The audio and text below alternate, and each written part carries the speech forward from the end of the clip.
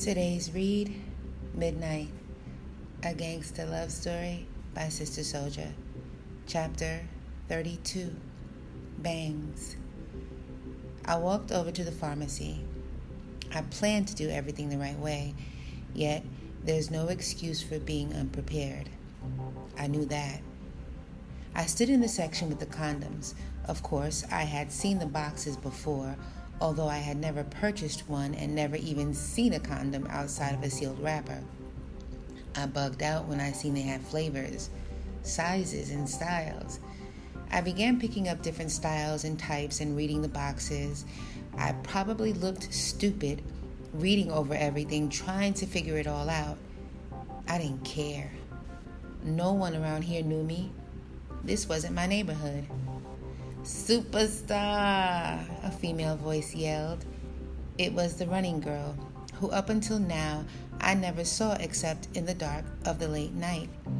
She was standing over at the pharmacist's counter. I eased away from the condoms and walked over to her. "What's up?" I asked her casually. "You are too cool for me," she said. "Here I am, picking up my grandmother's medicine. I'm trying to hurry up, all worried that I might be missing your phone call, and you walk over here like it ain't nothing." "You're crazy," I said to her, smiling because she really was funny to me. She put both of her hands over her eyes like she was shielding them from a bright light. Then she placed one hand over her heart. Ooh, now you're killing me with that smile of yours. Stop it, I can't stand it," she dramatized, which only made me smile some more and laugh too. "Am I supposed to believe that every time you see me you go crazy like that?" I asked her. "You can believe whatever you want, but every time I see you, my heart starts thumping like this." She patted her hand against her left titty real fast. I cracked up. She slid the pharmacist her card and some money. He passed off a white bag stapled shut, sealed with a prescription paper. "Come on, walk me home," she said, touching my arm. "Come on," she added. I extended my hand to carry her books. Easily, she handed me her book bag. I threw it over my shoulder and walked out with her. It was a nice day.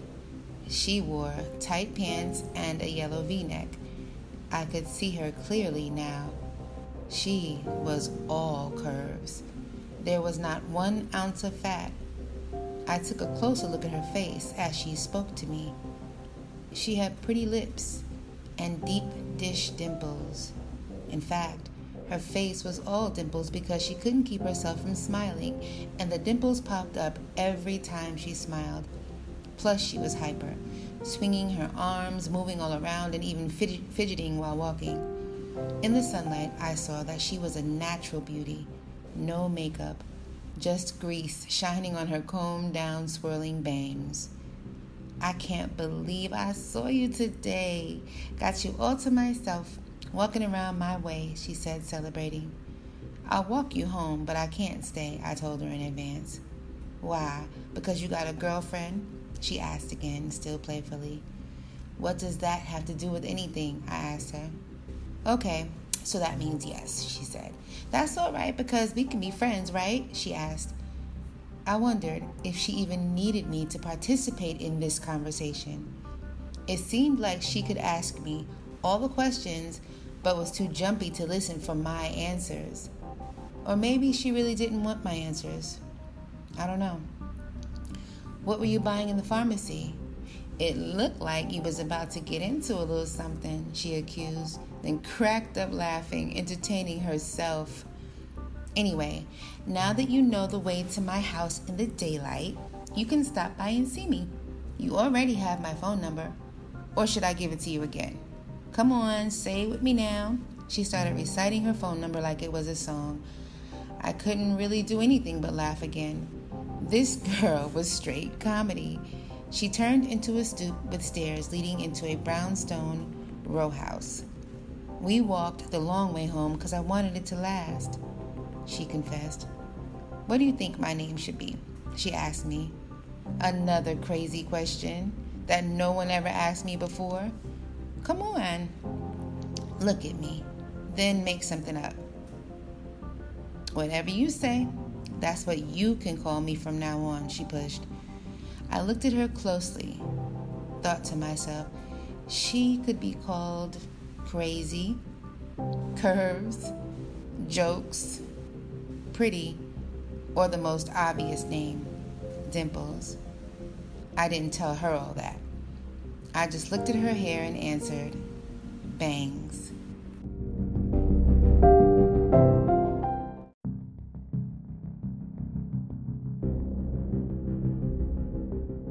Bangs? She asked. Now that's wild, she said. Okay, only you could call me Bangs. I handed her the book bag. She said, ooh, thank you. I laughed. How old are you? I asked her. 14, she said. But I can be older. She gave me her first serious look. Is your father home? I asked her. Why you say that? She asked me.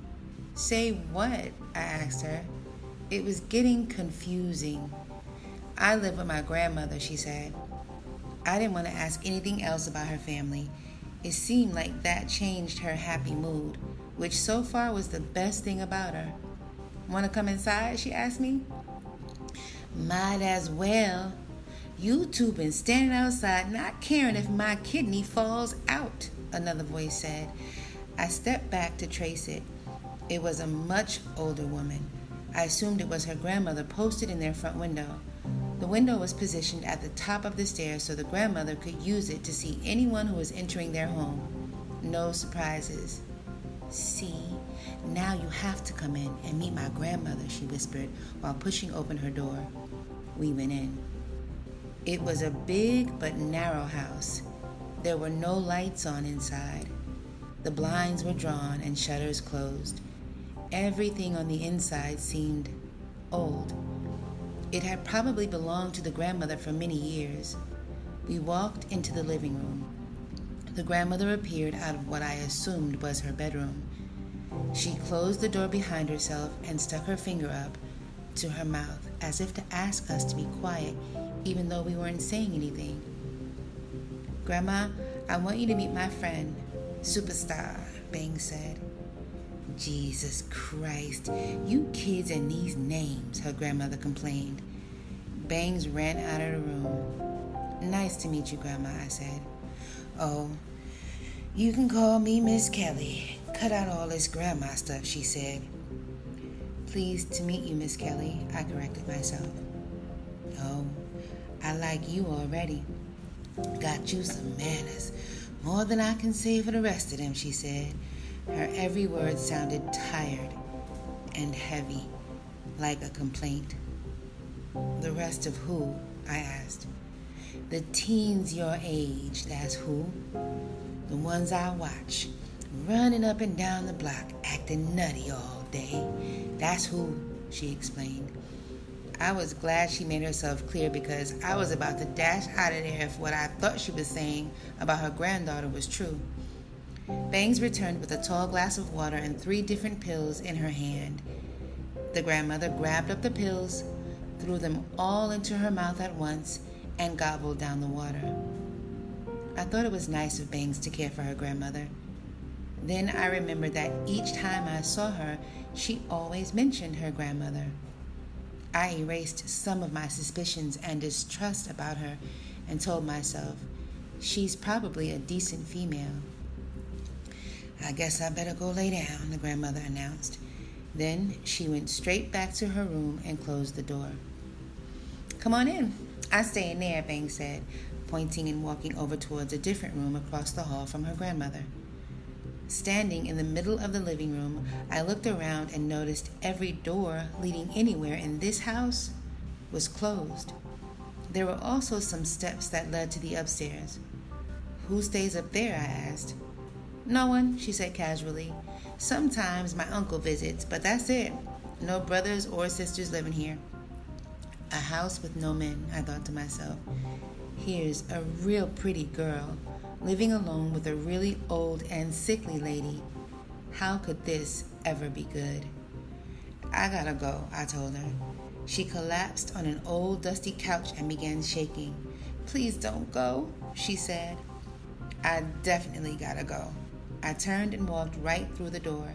I swung a sharp left and headed out through that side alley I used before. She cranked her bedroom window open before I could walk past it. She must have ran through her house, I thought. She's always running. This is my secret pathway. Who gave you permission to come through? She was smiling, her chin resting in her hand. I thought it was nuts. A bedroom window facing a brick wall and nothing else. No sky or direct sunlight or trees or flowers or grass. Just a couple of metal trash cans. Now climb up and pay the toll, she demanded, closing her eyes and sticking her lips out. You're crazy, Bangs. For real, I said, walking off through the narrow path, another narrow escape.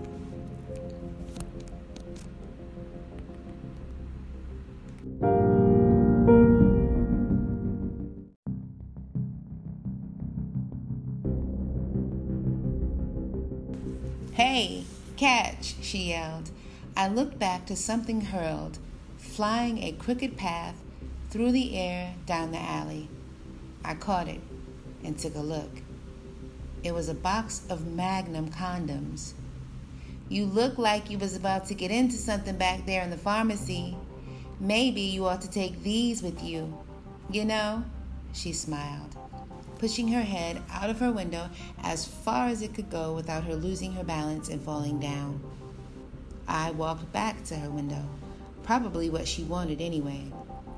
She pulled back a little, relaxed now, seated in her window, still staring at me.